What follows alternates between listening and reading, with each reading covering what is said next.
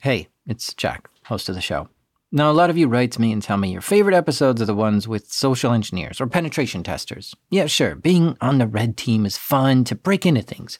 But my heart is with the blue team, the defenders of the network, because that's what I did for 10 years professionally. I was configuring firewalls, intrusion detection systems, and reviewing logs to find threats in the network. I felt like it was my job to stop or restrict bad things from happening in my clients' networks. It was a game of cat and mouse. I had to learn what the bad guys knew so I could stop them. And I'll tell you, it was exciting. At times, it felt like the battle at Helm's Deep, with a never-ending onslaught of attackers, and I had to embody Legolas to defend them off one at a time. Now, this story is about a defender and how she uncovered a serious breach in the network of a major bank. These are true stories from the dark side of the internet. I'm Jack Rhysider. This is Darknet Diaries.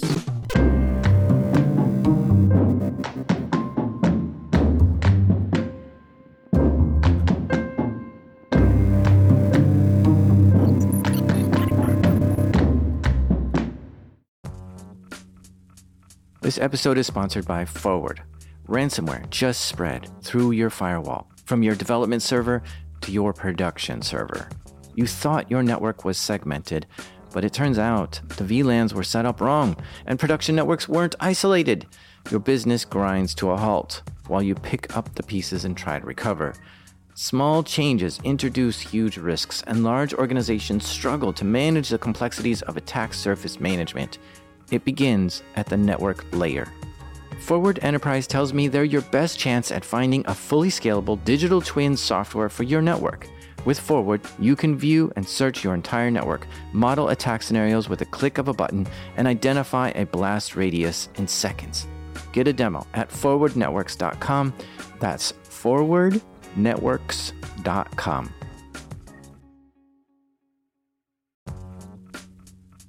This episode is sponsored by Arctic Wolf. For the very first time, Arctic Wolf is offering you access to the most forward-thinking ideas from their most knowledgeable experts. They're on a mission to be industry leaders in managed security operations. So Arctic Wolf Labs, with their team of elite security researchers, data scientists, and security engineers, have put together their top 2024 predictions. These predictions come from the intelligence and insight gained from trillions of weekly observations within thousands of unique environments. They follow the development of several trends based on their earlier simple iterations and anticipate which ones are positioned to take significant steps forward in the coming months. Learn what the new year holds for ransomware as a service, Active Directory, artificial intelligence, and more when you download the 2024 Arctic Wolf Labs Prediction Report today at arcticwolf.com/darknet.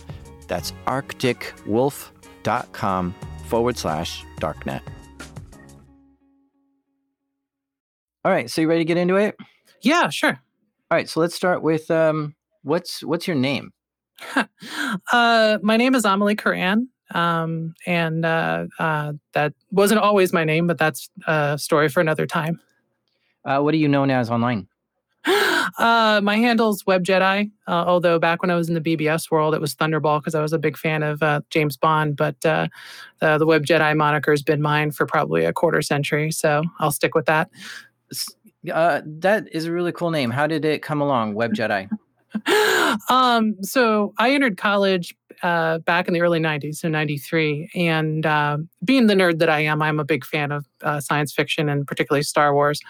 And about that same time is the birth of the web. So, 93, 94, you saw the first couple websites show up online. So this was back in her college days. She was going to school at Carnegie Mellon at the time, where she was studying electrical engineering and computer science. And she was building this website on the school's computers. It was the Star Wars Multimedia Archive. As she was building this site, she was looking around at what other websites did. And there weren't actually many on the internet at that time. So I, busted my chops to create a fan website, one of the first 1,000 websites on the internet. One of the things she noticed is people who created websites were referring to themselves as webmasters. And she thought about this term, webmaster. What's better than a webmaster? So I figured, Jedi master, so I took webjedi. And so webjedi became her screen name. And that still carries over to today. I mean, webjedi is her Twitter name now. And for the longest time, my email address was jedi@cmu.edu. So I kind of stuck with that for the time I was there. She was really fascinated with the internet, learning all kinds of stuff while at CMU, even doing things that weren't taught in class. But yeah, no, it was a lot of the cases of, learning a lot of technology stuff that wasn't getting taught in classes. So I used this as my test bed to learn how to set up a web server, a mail server, security permissions for files, setting up network ports on shared services. It was a great learning tool that, definitely got me interested in stuff well beyond what I was being taught in school. She was getting really geeky with it, practicing doing things on computers on her free time and picking up all kinds of new skills. But since I was such a poorly skilled programmer, I failed out of my CS classes rather hard and switched into a social decision sciences degree. And that's what I graduated as. But I actually spent more time as a computer engineer than I actually did as a social scientist. So I had a good mix of the policy theory and information system stuff from the social sciences team, and then knew all the technical stuff of hardware and analog circuits from the ECE courses. So it was a really weird thing to kind of graduate as skill-wise. But her heart was in tech and computers, so she pursued jobs as a computer engineer. At first, she got a job as a user interface designer at Xerox. Then she got a job at a different company being a system administrator, where she was taking care of the servers in the network, updating them, configuring them, keeping them going. Then she moved on from there. And just kind of worked up from there. It was securing web servers for the American Chemical Society and running those. Eventually, I ended up to go work for Stan Lee of Marvel fame, running his IT shop when he left Marvel. She then moved out of California and got a job at a utility company. They provided gas and electric to people. It was during a very interesting time because I think within the first year I was there, we had a major hurricane roll through and knock out a good swath of power up into the Chesapeake Bay. Shortly after that, we then had the Northeast blackout. And it taught a lot about designing for resiliency, but also just generally, how do you work at scale when you don't have all the resources that you typically would have? She says she was impressed at how this company learned from their mistakes. Yeah, sure, a hurricane is not a normal event, but they knew that another one might happen again someday. So it's best to build a more resilient network in case it does happen. So they redesigned the network and built out a pretty robust data recovery center, a secondary place that can handle the full load in the event that their main data center would go down. And I think it came into full effect is that they had a bathroom explode one day and actually flooded parts of the trading floor. So that practice kept them running without having to worry about, if those procedures had actually worked again. But, working for a critical infrastructure company such as a power company, the mantra was just be a less appetizing target than the next network down the road. So a lot of what we built was on detection, not necessarily response. And I learned a lot there, and I carried that forward to, where my career is now. It was here where she really got into DFIR. So DFIR stands for Digital Forensics and Incident Response. This is the team to be called in when there's an incident, and they'll handle the situation. I sometimes like to think of the DR team like Winston Wolfe in Pulp Fiction. You're Jimmy, right? This is your house? Sure is. I'm Winston Wolfe. I solve problems. Good, we got one. See, in big companies, incidents are never handled by one person. First, you have the people in the operations room who first saw the alert and notified somebody. Then you have network engineers and system administrators who are engaged in investigating it further. You might get someone from leadership entering the room, asking tons of questions and wanting updates, and is there to make decisions. And then you might also have a bunch of angry customers who want to know why their power is out. And so customer support might be looking for updates too. The operations center quickly becomes a mess during large incidents. And so the DFIR team steps in to get things under control. They get the latest updates and then disseminate that information to everyone who needs to know. And they'll get the right teams engaged to get things under control and work with leadership to present the details and work out any big decisions that need to be made. So while Amelie was doing this type of work at this utility company, she was also a security engineer and an architect there too. She learned a lot from there, but then left that place to get a job somewhere else for a bit. She got bored there and then went to go work for Mandiant as their first full-time IT manager. Mandiant is a security company focusing on incident response and threat intelligence. And recently, they were acquired by FireEye. They were not the Mandiant that most people know about today. They were small, if you call 60 people small. But we had, 3 or 4 people sharing a cube desk. We had, a lab that was literally a closet. We're working a bunch of different major cases that people look back at. And those are the things that, you remember Home Depot, you remember TJX, those were cases that they worked, but this is back when they were much smaller. After Mandiant, she went to work for the World Bank. With thousands of employees and 189 member countries, the World Bank is one of the most powerful institutions in the world, funneling billions of dollars every year into ending global poverty. So if you're not familiar with what the World Bank is, let me give you a quick catch-up. It was created after World War II to loan countries money to help rebuild after the war. After that, they continued to loan countries money to build bridges and other infrastructure for the nation. So countries around the world owe money to the World Bank. The World Bank is actually an NGO, a non-government organization, and because of that, it falls under different regulations and laws. And now their mission is to help people in extreme poverty. They help fund projects around the world to try to combat extreme poverty. But it's also still a bank, which issues bonds and loans and stuff to people with interest, and that's how they make their money off this, is because all these loans have interest. Now, the headquarters of the World Bank is 5 blocks away from the White House in Washington, D.C., and while the World Bank is a non-government organization, they also have connections with the government in some ways. For instance, the President of the United States of America can nominate who the President of the World Bank should be, and if the board agrees, then that person becomes the president. So, on March 16th, 2005... Thank you for giving me a chance to come by and say hello. President Bush holds a press conference. Preparing for my trip out of town for Easter. And nominates Paul Wolfowitz as the president of the World Bank. Paul is committed to development. He's a compassionate, decent man who will do a fine job in the World Bank. Now, let's back up a second. During 9/11, Paul Wolfowitz was the Deputy Secretary of Defense. That's the second highest ranked person in the entire Department of Defense. He was an early advocate for the U.S. to invade Iraq, under the belief that Iraq had weapons of mass destruction. And so it was a little odd to hear about this nomination. I mean, on one hand, you have Wolfowitz attacking Iraq, and then what? On the other hand, he might loan them money to rebuild the country? It just seemed really odd. But here's how one reporter asked a question to President Bush. Paul Wolfowitz was the chief architect of one of the most unpopular wars in our history. It's your choice That's an interesting start. It's your choice to be the president of the World Bank. What kind of a signal does that send to the rest of the world? Well, first of all, I think people are... I appreciate the world leaders taking my phone calls as I explain to them why I think Paul will be a strong president of the World Bank. Well, Paul Wolfowitz didn't last long as the president of the World Bank. 2 years into this role as president, President Paul Wolfowitz was at the center of a scandal over alleged favoritism. By arranging a promotion and pay raise for his female companion, Shaha Riza, his credibility on this and other issues was undermined. At issue for many member states was Wolfowitz's effectiveness in the wake of the scandal. Former World Bank official Gene Rotberg.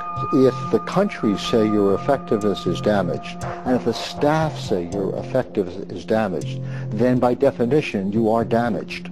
From the start, Wolfowitz was the center of controversy as bank chief because of his role in planning the Iraq War when he was a top Defense Department official. Much of the bank's staff held this against him, according to Rotberg. It is Iraq. He is looked upon as one of the persons who form both the intellectual and practical support for that war, that it has cost hundreds of thousands of lives. That is what the staff thinks. Yeah, for reals. If the World Bank mission is to help people in extreme poverty, having a president who architected the Iraq War and now at the center of a scandal where he helped use his position as president to get his girlfriend a job in the World Bank, yeah, he was fired. Or I guess the term is that he was forced to resign. I regret that it's come to this. I admire Paul Wolfowitz. Anyway, that's what the World Bank was like when Amelie got a job working there back in 2008. A new president had just come on board, and she was hired on too. I was just an information security engineer. I was just basic utility player. I was a contractor, so I was just kind of like plug you in here, plug you in there. Now, at the time, Amelie was a meticulous note taker. Well, this being back in, pre-iPhone, iPad or anything like that, no one had like tablet computers. So, it was just normal for an incident handler to walk around. Every time they had a case, it was their paper notebook, a steno pad that you were frantically taking notes on. There was no real easy way to, do this and secure it. I think that's one of the other challenges too. Is a handler's notebook is their Bible. And I just wanted to mention her notepad here because for her to retell this story that happened back in 2008, she brought these old notepads out to confirm the story. Flipping back through some of them and I don't know why I ended up having these, but it was just given to me as my box when I left out and they didn't ask for any of the stuff back. So it is what it is. For this story, she finds the date in her notebook where all this started to happen. I think when I look through my notebooks, stuff I was looking at before was, some full disk encryption stuff. But, my notebook ends, looking at BitLocker. And then immediately the next page is, here are all the notes that just got handed to you about this incident. And it was like, okay, I'm drinking from the fire hose here. What was handed to her was a very serious security incident going on in the World Bank. So what had happened from my best memory, and this is mainly because I was on the outside for the first 2 weeks of this, was something got triggered on a log. Someone saw some weird traffic happening, and that spun up some folks to investigate it. And this was a team of probably about 5 or 7 people that were in a conference room down the hall from me. You were in Washington, D.C. at the time? Yeah, this is Washington, D.C. Yeah, but that's where you were, right? Yeah. Okay. And they just noticed there was some weird traffic, and they saw some stuff through, I believe, some basic integrity checking that some stuff had changed on a server that was not supposed to generally be touched by people. File integrity monitoring. This is a helpful tool that companies use to monitor security problems. This is where a system checks all the important servers in a network to make sure nothing has changed on it that shouldn't have changed. So like if there was a configuration change, the file integrity checker would notice that and create an alert. And the monitoring team would now have to go to the system administrator and ask, hey, did you make a change on this server? And if that system administrator did, then everything would be okay. But in this case, the file integrity monitor triggered an alert, and it showed that someone had made changes to a server which wasn't made by the system administrator or anyone else in the IT team. This meant that some unauthorized person had been inside one of their servers in the World Bank and was doing stuff to the servers. This is where Amelie started getting pulled into the incident to see if there was a way she could help. She took a look at the systems that had unauthorized changes. Some of the triggers were which machine was hit. And one of the machines that got touched was our HSM. An HSM is a hardware security module. It's a device that specifically does cryptographic computations, which means this is the device that does their encryption, decryption, and authentication. Essentially our locker for all our cryptologic material. That server was shown to be touched. And that was like, okay, they were going after the crown jewels. And that I think was probably the triggers when that machine name came up in that list. That was immediately like, this has gotten bigger than just like a couple database servers being touched. The company quickly put everyone in IT to work in this incident, but the amount of work that everyone needed to do was staggering. There were tons of logs to look through, systems to analyze, connections to review, and this is where Amelie started getting involved. They had one full-time forensics guy, and the folks who were running the incident handling group before I was called in were basically saying, image everything. which is a good first thing to do in this situation. It's really just like making a copy of everything on that server to analyze offline, because an attacker might erase their tracks or systems might change. So having a copy of an infected machine is great. But there's a sort of fog of war when you're dealing with an incident like this. You can't really see all of what the attacker did, so it's hard to know how big of an issue this really is, and it's hard to know where to even look for clues. After looking through the logs and alerts, they had evidence that this attacker had accessed and changed configurations on 30 different servers in the bank. And so they were taking images and snapshots of these 30 computers. But they only had one guy with one computer who was capable of analyzing these images to look for clues of malicious activity. And to analyze one machine might take hours and hours. But that's just for a computer to analyze it. For a human to analyze it, it takes even longer. So the process was going very slow. And at the same time, some of the employees were in a panic, stressed out to the brim over this incident. People from management were also filled with anxiety when things were not moving as fast as they wanted. Emergency meetings were spun up to try to get people to move faster, and leadership was freaking out. So I was coming back from lunch one day and got a conference call about this thing. And I, as a contractor, and you had the CIO and the CTO on the call and the CISO. And as a contractor, I said, calm the fuck down. And literally, the entire phone line just went silent. And that's what is needed sometimes. A good incident handler and learning from these experiences is to maintain calm.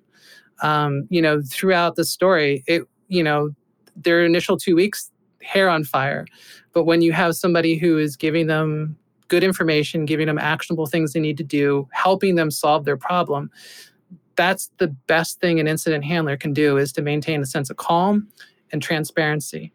And if there's anything that anybody walks away from this with, is that's the thing that makes a good incident handler. Not what cool tools or anything like that. Is just speaking the truth, sharing the evidence, and having a cool head. I've often find that when people are handling incidents like this, they sometimes go through all the stages of grief. First you're shocked that a hacker got into your network. And then you might deny that it happened, like, whoa, no way they got into my server, that's crazy. And then when there's no denying it, you might feel angry that it happened. And then you might bargain, like, well, at least they didn't get into that database over there. But then when the reality hits that all this is really happening, you might feel depressed. Like, this is such a big problem that maybe we'll never solve. And once you process all that, can you really accept the situation and move on? And as Amelie puts it, your lunch has already been eaten. And because she's dealt with this kind of thing so many times that she can quickly move to this acceptance stage and just start working on solutions, while others might still be busy dealing with their emotions. So Amelie was now fully immersed in this problem. If you're an incident handler and you're thrown into it, if you're not the one who's actually on the detection, and a lot of times that could occur with another team, so, network team or server team or something like that, you have fire hoses aimed at you of information coming from every which direction. And it's a matter of which one you're going to turn and open your mouth to. And in these cases, coming in 2 weeks late, it was like, give me the dump and give me an afternoon or a day to kind of sort through this. And if anybody's got any inferences, try to summarize them. Unfortunately, this team didn't have it. So it was literally like, give me what you got. And I sat down in my office and tried to pour over as much of the data I could and try to make sense of it. She knew just what to do in a situation like this and started asking for forensic images and logs to review. And being that I was, called in 2 weeks late, getting a memory image was near impossible. So we were working with a lot of imperfect information. By the time I got a chance to call for stuff from, say, ArcSight, which was their log repository, and even Mazu, which I think was their NetFlow logging tool, they had such little online storage that, most of that evidence was gone. So it was playing catch up with stuff that was disappearing, trying to grab sand as it was flying through your hands. So time was very much of the essence, and trying to narrow down what we needed to pull was also very important because, again, time was of the essence, because when this was handed off, I had no idea if the aggressor, the attacker, or whoever was in the network was still on the network. On top of her doing all this incident handling, the bank realized they needed even more help, so they called Mandiant up, which is where she used to work, but they called them up just to help with incident response too. Mandiant had a whole team of incident responders ready to be deployed on site to help troubleshoot major attacks like this. But it would take them a few days to arrive, so Amelie stayed busy working on the issue in the meantime. I was literally trying to map out a picture of what the entire incident looked like. So looking at log files, looking at servers that they may have already identified, and drawing out a map, like where the hops were, who was affected, when did they do this, what was the timeline, and I spent most of that weekend. I got approved for extra hours to work that entire weekend, and I think I was doing this on a Mac. So it was probably the first version of OmniGraffle that was ever released. So I'm doing all the stuff in Visio and OmniGraffle, mapping out all the paths. So it was just like a board game. You just kind of watched. They got on this server and then they went lateral to these two servers and they touched these files, and it really does end up occasionally looking like a digital version of that yarn and pushpin thing. By that time, the World Bank was having daily meetings, a war room if you like, to bring everyone up to speed on the latest with this incident and to make decisions on what to do next. While a lot of people were working on this, only a small group had access to the details of this incident. As we were initially handling this response, and it was probably timed about that 2 weeks when I was called in, there was a story that ended up getting leaked to Fox News that had particularly detailed recounting of a lot of what was going on with our incident response. As if someone was in the room was also leaking stuff to the press. That's not good. Typically, when you have an intrusion like this, you want to be very careful how you publicly disclose this. The wording needs to be precise, and at the very least, you want to be able to control the messaging that the press knows. But on top of that, they just notified the hacker that the bank is on to them. There's just a lot of pressure of trying to stem the bleeding and make sure that the message is controlled.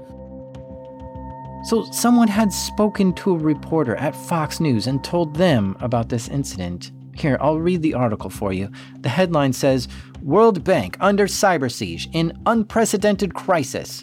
Then the story reads, "It is still not known how much information was stolen, but sources inside the bank confirm that servers in the institution's highly restricted treasury unit were deeply penetrated with spy software last April. Invaders had full access of the rest of the bank's network for nearly a month in June and July. In a frantic midnight email to colleagues, the bank's senior technology manager referred to the situation as an unprecedented crisis." That's some pretty specific information that this inside source had leaked. Like they saw that email from the senior manager, and they know information that was only discussed in that war room. Something strange was going on here. So there's an internal integrity group at the World Bank, which basically is a watcher for the watchers, I guess. They audit, how the bank does programs. They're kind of like internal review groups and whatnot. And part of something I had to do when I first signed on as a contractor there was asked to go and investigate some news stories that were leaked out that seemed to be originating from data that was passing through some of the executive branches there. So Amelie had already been looking for this leaker before this news story even hit. And now, even though the bank is in the middle of an unprecedented crisis, she's got to find out who this person is that's leaking information to Fox News. I think that earlier case involved the Wall Street Journal as well, so there was an intersection between Fox News and Wall Street Journal.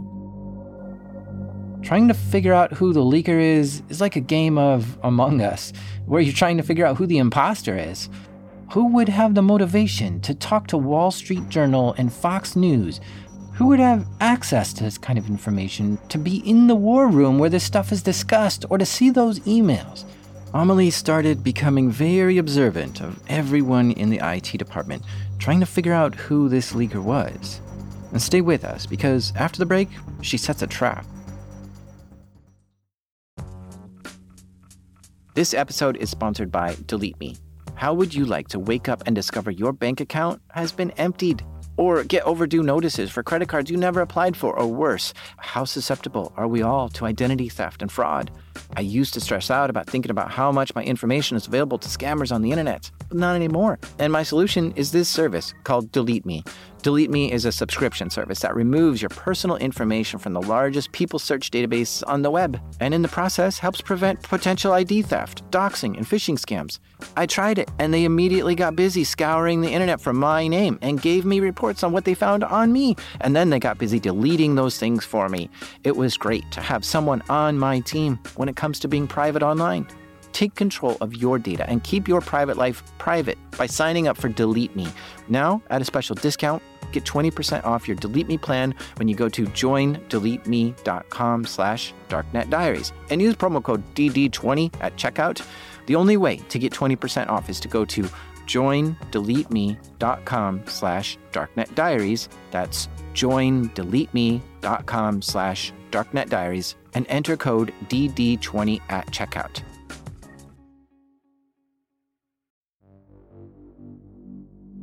Amelie starts making a list of names in her notebook of who this leaker might be, and crossing off names that just don't seem possible for it to be that person. She had already started researching this before. This was actually the second case of someone leaking stories to the press. So, that original case, and I had notes for that one too, we're looking at some linguistical analysis of all things, finding out how people wrote certain things, looking at quotes from the Wall Street Journal and Fox News, and then looking at email as well as documents that may have been, accessed. And, seeing who had accessed them, and then with the emails, seeing how these people's quotes were. So when you'd see stuff that was called out, we could search the mail system and try to find out, where those particular quotes came from. And, with this incident, the data that was getting leaked out was, making it out to be like, we had Keystone cops running this response. So parallel to all this, because obviously we knew that the incident response team was potentially compromised, it was almost like incident response inception. So I was actually investigating the investigators who had, kind of tripped upon the fact that we had this data getting leaked out. Imagine being in that incident war room, and your eyes come up over the laptop and you gaze around the room, sizing up everyone, wondering if they're the leaker. And at the same time, they're looking back at you, wondering if you're the inside source. Amelie got an idea. We set a trap because we had kind of narrowed it down to a few suspects. Due to the prior investigation, we had, I think, probably about 5 or 6 people that we knew possibly were the leakers. Her suspicion was that it was someone inside the IT department. We decided to set up a honeypot. So we had a conference room where a lot of this outbriefing was done to the CIO and the CTO and some of the senior IT people in the World Bank. The debrief meetings were with leadership and senior people, and it was only a few people. Her hunch was that it wasn't anyone in these meetings, but it was someone who might be snooping in on one of these meetings, trying to find the latest news to give to a reporter. So when the meeting was over and everyone left, Amelie planted some fake information. And started writing some fake stuff on the walls, put up some papers on the table and whatnot. And we kind of waited for those notes to start showing up somewhere. I love how low-tech of a honeypot this is. Just a few notes left in a conference room. Well, now that the honey trap was set, they just had to wait. We saw some stuff that had popped up with the Fox News story a day later. So we'd done the honeypot. We laid it out, and then we cleaned it up. And, when we knew one of our suspects was in the office, and then a day or two later, we saw it show up in a Fox News report. So we knew what they were reporting was wrong. And we had narrowed it down to, I think, like 2 or 3 people. And eventually it was narrowed down to this one person. And we'd honeypotted a second time. And we actually had somebody kind of walk by the office of the suspect to make sure they were there at that time. And, we got a message back. I think we were still using, Palm Pilots to send email and stuff at the time to tell you how long ago it was, to let them know that, that person was in the office and they were on their computer at the time. And they were the only one that was alive in that hallway. So we kept an eye on him because, sometimes as the phrase goes, there's a useful idiot. But at the same time, they wanted to build this case further to prove it was him. So now we had a suspect in a machine. We could push out our remote forensic imaging, elements out to them and grab an image of their hard drive. And when we eventually pulled it through, using stuff like Encase and some other tools, reconstruct, the web caches so you could see, the Yahoo emails that went out. So we had evidence that they were using their work computer to leak the information out. And it wasn't, because we weren't detecting it in the mail system, which was Lotus Notes. We knew it was through webmail. So we were able to then, kind of dive through the entire history of what he had sent out and found out that he was connected not only to the leaking of the information regarding this incident, but was also tied to some of the connections with the prior leadership. Wait, the prior leadership of the World Bank? As in Paul Wolfowitz? Yeah. So when Amelie analyzed this IT person's computer, the leaker, she found that he was also working with another person about these leaks. This person who was helping him was an internal investigator, also with the World Bank. They had an investigator that was, one of the internal integrity investigators. I had done an analysis on their hard drive, so I was the watcher watching the watcher watching the watcher type kind of thing, and saw some of his personal items on there. What she found was evidence that this investigator was being blackmailed by the former leadership, which was Paul Wolfowitz or his team. And they somehow figured out a secret about this guy. Who was gay, but wasn't openly gay. And they were basically going to use that information as a leverage to, out him. Remember, this was during the Bush administration, and it's a very conservative organization overall within the World Bank. That's what they were using to leverage. And I let my boss know that this is most likely the reason why they were blackmailing him. So, to tie it all together, what Amelie believes is that Wolfowitz seemed to be a little upset that he had to leave the World Bank, and we believed he was trying to make the current leadership of the World Bank look bad. So his people were blackmailing this investigator to somehow find a way to make the bank look bad. And the investigator was just using the IT guy to get this information and to leak it to the press to make the bank look bad. And places like Fox News were adding in all kinds of extra narratives, like talking about how the current president isn't doing as good of a job and stuff like that. DC's very much along smear campaigns, and whatever kind of leverage, no matter who it can hurt. This is how this town operates. It's pretty sad. So she prepared all this for HR to handle and her boss. The investigator, I think, still was there, just probably waylaid a little bit. I didn't see much of him. It was more or less that I'm sure the pestering by the outside folks went down quite significantly, but I was told that was handled at a level above me. The IT person was eventually let go. Okay, problem solved. What a relief. Time to take a break. But, wait a minute. No, we can't. This bank is under attack. Remember, there's a hacker that got into 30 servers in this network. And this was all going on at the same time. What a mess to try to handle 2 different incidents at once. All this was just putting a lot of extra stress on people. That first weekend, it was me going, working as much as I can and then going getting something to eat and maybe going home. I needed to sleep in my own bed. But I think the next day when I came back, I brought a pillow and a blanket to sleep under my desk so I could just continuously work through the day. Eventually, I just left a pillow and a blanket there because I just figured this was just what life was going to be like for a while. Sleeping under your desk is not fun at all. Okay, so back to the network intrusion. We eventually got to the point where we're actually, pinpointing machines of interest. So we had 30 machines involved, but to kind of only kind of forensically look at a couple, I think we narrowed it down to like 7 machines. And, I had a list of, these are the ones that you have images for, and these are the things we're looking for. A lot of this was done in parallel. So we had the forensic images of, I think, those 5 to 7 servers. But at the same time, knowing that, we instrumented relatively well, but there was a lot of data that started to disappear, like the Mazu, gateway data, that was the NetFlow stuff, and that the ArcSight was, no longer online. It was trying to piece together the story from logs, trying to figure out, all right, so here's the map of what happened. And what do the logs tell us about this and how they got in? So it was more or less, a lot of the forensics were confirmation of our inferences. So as we started to pinpoint what got accessed and whatnot, we still didn't know the motivation. And if I remember correctly, we didn't actually end up getting to where we found the motivation as to what they were interested in. Most of this came down to, what tools did they use? How did they gain access? And what machines do we need to reimage? What data do we need to be on the lookout for if it's going to be used by an adversary, and so forth. What was it that was compromised? As it came down to, it was some machines associated with the HR system. Okay.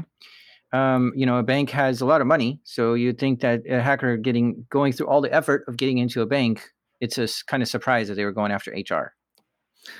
Yeah, the thing was with the data that was on there, there was a little bit of the HR stuff, and when you start asking questions as to figure out what all the connections are, there's shared databases. We considered it was probably HR, but there may have been some other databases that they were interested on there. At the point in time is that the leadership was mainly interested in how they got in and if they could clean up. I'm curious about this too. How did the hacker get in?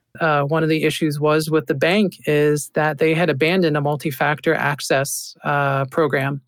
So not only were they not using a hard card or a smart card for credentialing for all users, the users between enterprise admin and the regular old, every, Jane or Joe user on the World Bank network, it was just a matter of your user ID and your password. So our enterprise admin, one of our 3 enterprise admins for AD's account was compromised. All it takes is the right username and password to get in sometimes.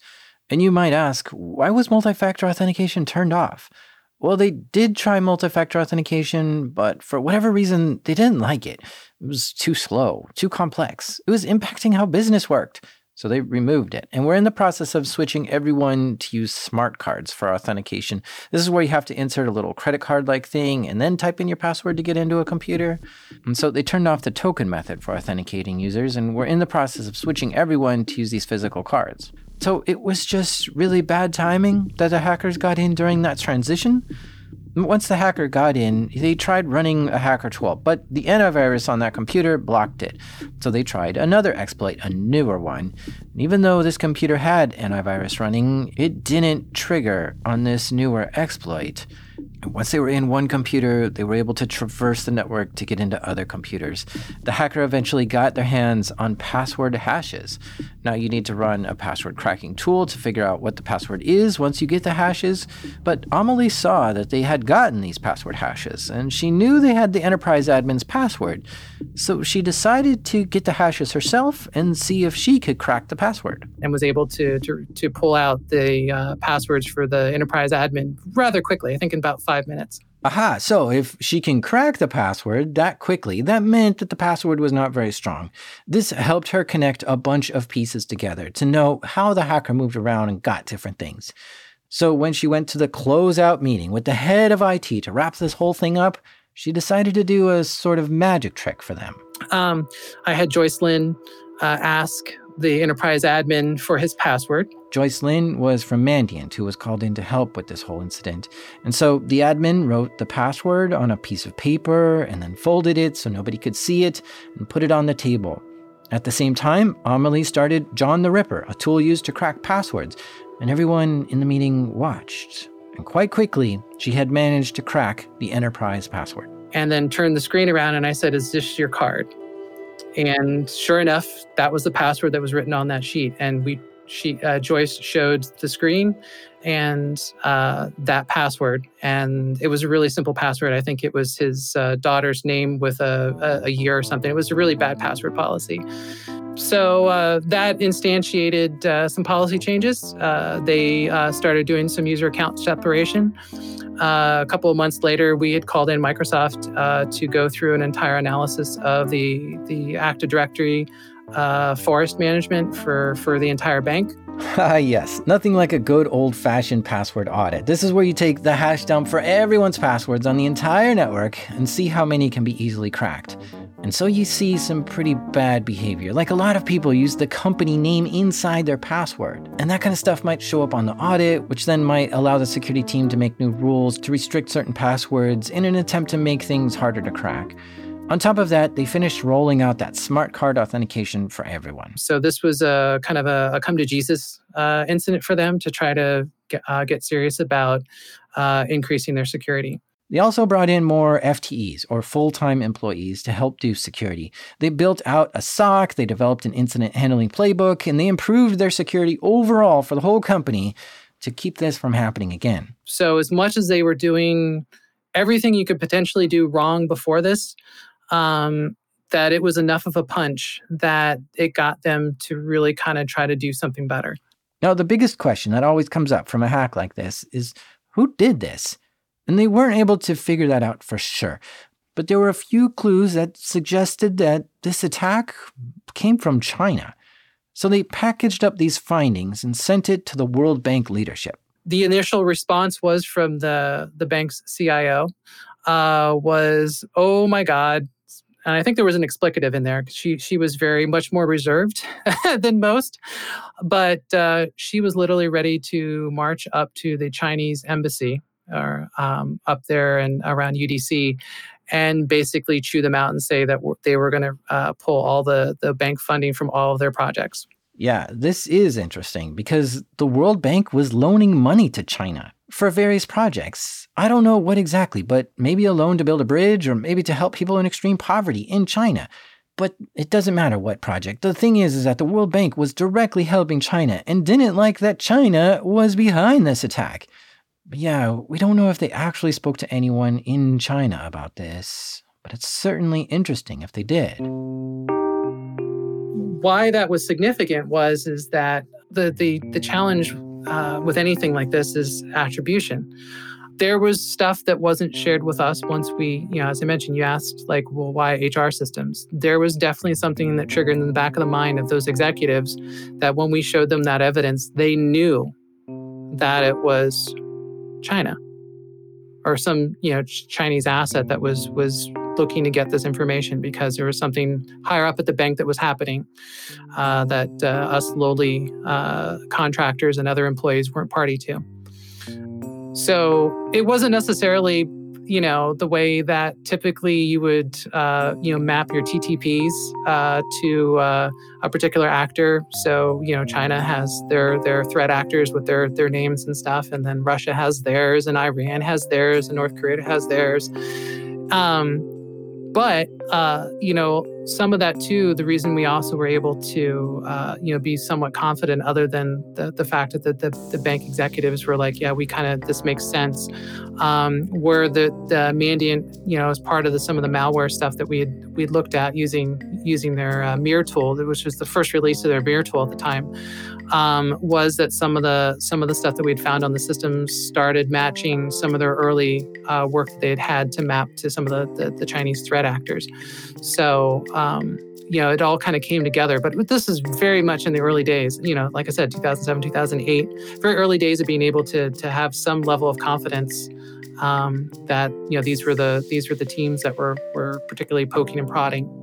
So that concluded the investigation. It was time for Amelie to bring her pillow back home and sleep in her own bed again. But honestly, Amelie loves handling incidents like this. It's the chase. It's the finding something new, finding something clever. The thrill of the chase overall. I kind of sometimes thrive on stuff. I've done forensic stuff where we had to do an entire imaging of a lab while people were out from the time work closed to the next day they walked in. trying to do it on the sly. And just the challenge of like, we didn't have the right tools and we're improvising and that kind of stuff. It's you're running on adrenaline and endorphins and whatnot. But, the whole thing, like somebody inside, this is an inside job. And then you have the realization, like, this is somebody I had been investigating. So this is a much bigger picture. And then you start thinking about the political intrigue and you're just kind of like, I can't believe I'm here. And it's really weird to be, at the right place at the wrong time or the wrong place at the right time or whatever it is.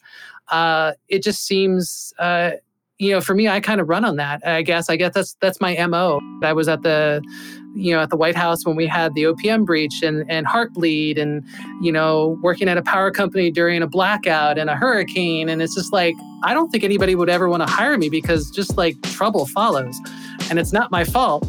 But, the idea is you can kind of help these organizations fix stuff. And the emotion after that is like, all right, well, we did this cleanup. Your lunch was eaten. We've told you the truth. This is what happened. But what can we do to get better? And, if you're not somebody who loves the thrill of the chase, and a lot of IT people are builders, building back better, which is the mantra of the current new administration as of today. The build back better is the thing that also thrills people. Like they get to tool up, they get to construct stuff, they get to do the things that really are exciting, they get to put good stuff into practice. And that's another emotional high. So if you get to play all of that, man, it's great as a blue team person. It's very frequently I ever got to red team. So maybe capturing flags and stuff are the big emotional high for red team people. But for blue team, it's like, yeah, I kept them out, or, we fixed this thing and, go ahead, try me. So, that's kind of how it feels. So that's it. This incident was all wrapped up, all with the help of Amelie and Joyce Lynn. So Joyce Lynn, she was the project manager from Mandiant. She unfortunately passed away in an aircraft crash. She died in May of 2020. She was delivering medical and food supplies to, I think, somewhere in Southeast Asia, and her plane crashed. She was a Air Force reservist. The funny thing is that after that, I ran into her when I was stationed at the Defense Cybercrime Center, and she was doing some reserve duty up there, and it was just like connecting old times. So it was, it's a small world. You never know who you run into. But when I saw her walking the halls up there, and I was like, I just smiled, and she smiled back, and we just knew, we've been through hell. It wasn't necessarily in a foxhole anywhere, but we knew and trusted one another. And it was a shame when I had heard from some Mandiant people that she had perished, but she'd led her life pretty well. Amelie kept working at the World Bank for a while, but something awkward happened, which made her leave. What we had found out, because I was working late hours for a lot of these incidents that we had, and I usually just like working late in general because it was quiet, ended up starting to get suspicious of, my boss. He would show up at weird hours and stuff like that. And he was having some issues with his Mac and the like. And we ended up kind of finding out that he was, after I left, found out that he was cheating on his recently pregnant wife with a coworker. And the fact that I was there late and seeing his coming and goings, I think he felt kind of threatened. So my contract wasn't renewed, which is, kind of a shame. I mean, the fact is that, going through all this work and whatnot, and then, getting let go because you're getting too close to something else that was, trying to be swept under the carpet was a little annoying. But, I felt that, they'll do what they need to do. Then I became the Chief Enterprise Security Architect for Department of the Interior, and I was there for nearly 5 years. Chief Security Architect for Department of Interior? That sounds huge. Yeah. It was a big project to work on. And I took over, helped develop their mobile security program, some of the remote work policies and stuff like that. Lots of different things. And during my time there, I did a leadership rotation as part of the President's Management Council at the White House. at the Office of Management and Budget and worked for the Chief Information Officer, the Federal Chief Information Officer. Oddly enough, I think within a week of me getting there is when they had Heartbleed, the SSL, the Open SSL incident, which was an interesting experiment in trying to explain to senior political officials how open source projects were governed. Shortly after we kind of handled the Heartbleed data call, there was some news that came out regarding USIS, which is one of the companies that was contracted out to do background investigations for the Office of Personnel Management, OPM. And the news that came out was just that their contract was put on hold or terminated. And they performed about 50% of the background investigations. And then later on in the summer, Keypoint was also terminated. And then a few weeks later, DHS released a notice that they had found some intrusions on the OPM network. But that wasn't necessarily when the OPM breach was disclosed. As you know, the timeline, the OPM breach was disclosed, I believe, in March of 2015. The fact is that things like a history of incident handling and response, when you start to look at what these companies did, how they were connected to the network over a VPN and whatnot, back into OPM, it started looking like they were using these companies as a way into OPM's soft underbelly on their network. And that's exactly what ended up happening. So I had mentioned to the federal CIO at the time, Steve Van Rokel, that this looks like you have a breach in progress at some point. Unfortunately, my rotation ended, but I at least let him know, like, this looked bad. So just be prepared that, in time, this will probably get much, much worse. And at that point in time, I think they started, the DHS worked with OPM to do the investigation, and then that was disclosed in March. This incident where the Office of Personnel Management was breached was a major incident that I'll have to cover in another episode someday, but handling all these crazy incidents just made Amelie a pro at incident response. Well, then I helped found the U.S. Digital Service when I was there because no one else, the person who was originally working on it decided they were thinking about leaving government. So, it was just random stuff I, got assigned to go and do and, kind of put the feather in the hat. But I think of, a federal government career, like you're at the White House. This is like the Super Bowl of federal employment. And, I was to return to Interior, to my old position there. And I was really excited about bringing, what we were doing for the U.S. Digital Service back to the agency. And we just switched to CIO in that time. It really kind of was saying, hey, you haven't had this chief technology officer position filled in a while. Like, are you guys going to fill it? I really would love to have that.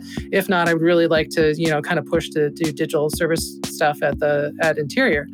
And they just didn't act. And I was just feeling like, kind of pent up. So I decided to go work for Disney. I left federal service for about a year to go work as an enterprise architect, doing technology strategy for Disney. Spent our year in LA, hated Los Angeles, moved back to DC, went to go work for Treasury in the GSOC, the government SOC in Vienna, Virginia, and lead the continuous diagnostics and mitigation program for all of Treasury. And then most recently, I got offered a position to work as a deputy chief information officer at the HHS, Health and Human Services Inspector General's office, which I really always kind of wanted in my career to go and do. And learn stuff like budgeting, which most techies don't learn how to do HR, which most techies don't tend to learn. Got a chance to kind of lead teams. And when our CTO left, I was dual-hatted as the chief technology officer, leading up development efforts, as well as the deputy CIO until we hired a new deputy CIO, and I stuck as a CTO for a year. Doing a lot of cool stuff there. And I'm currently at Splunk as a technology advocate because every manager needs a break, and I like not having to manage people for the last year or so. But the cool thing is as a technology advocate, I get to kind of go out and speak about ways that you can do things better. And she has given a lot of talks. If you go to her website, webjedi.net, right on the front page, you see a link to 15 different talks she's given at places like DEF CON and ShmooCon and other DevOps conferences too. So if you want to hear more from her, definitely check out her talks. this is my job now, and I really kind of enjoy doing it because it's a way to maybe spread the knowledge around the people that may not get experience to it, and hopefully make their lives a little bit easier.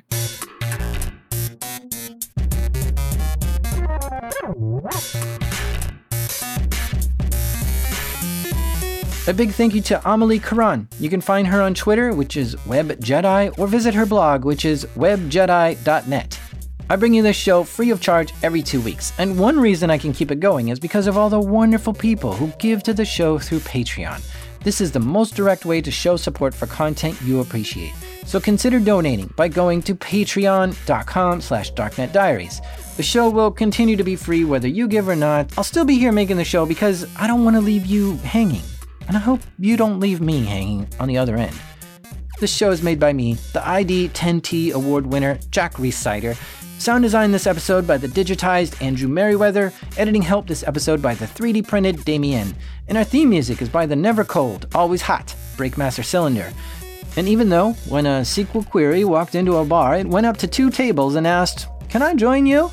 This is Darknet Diaries.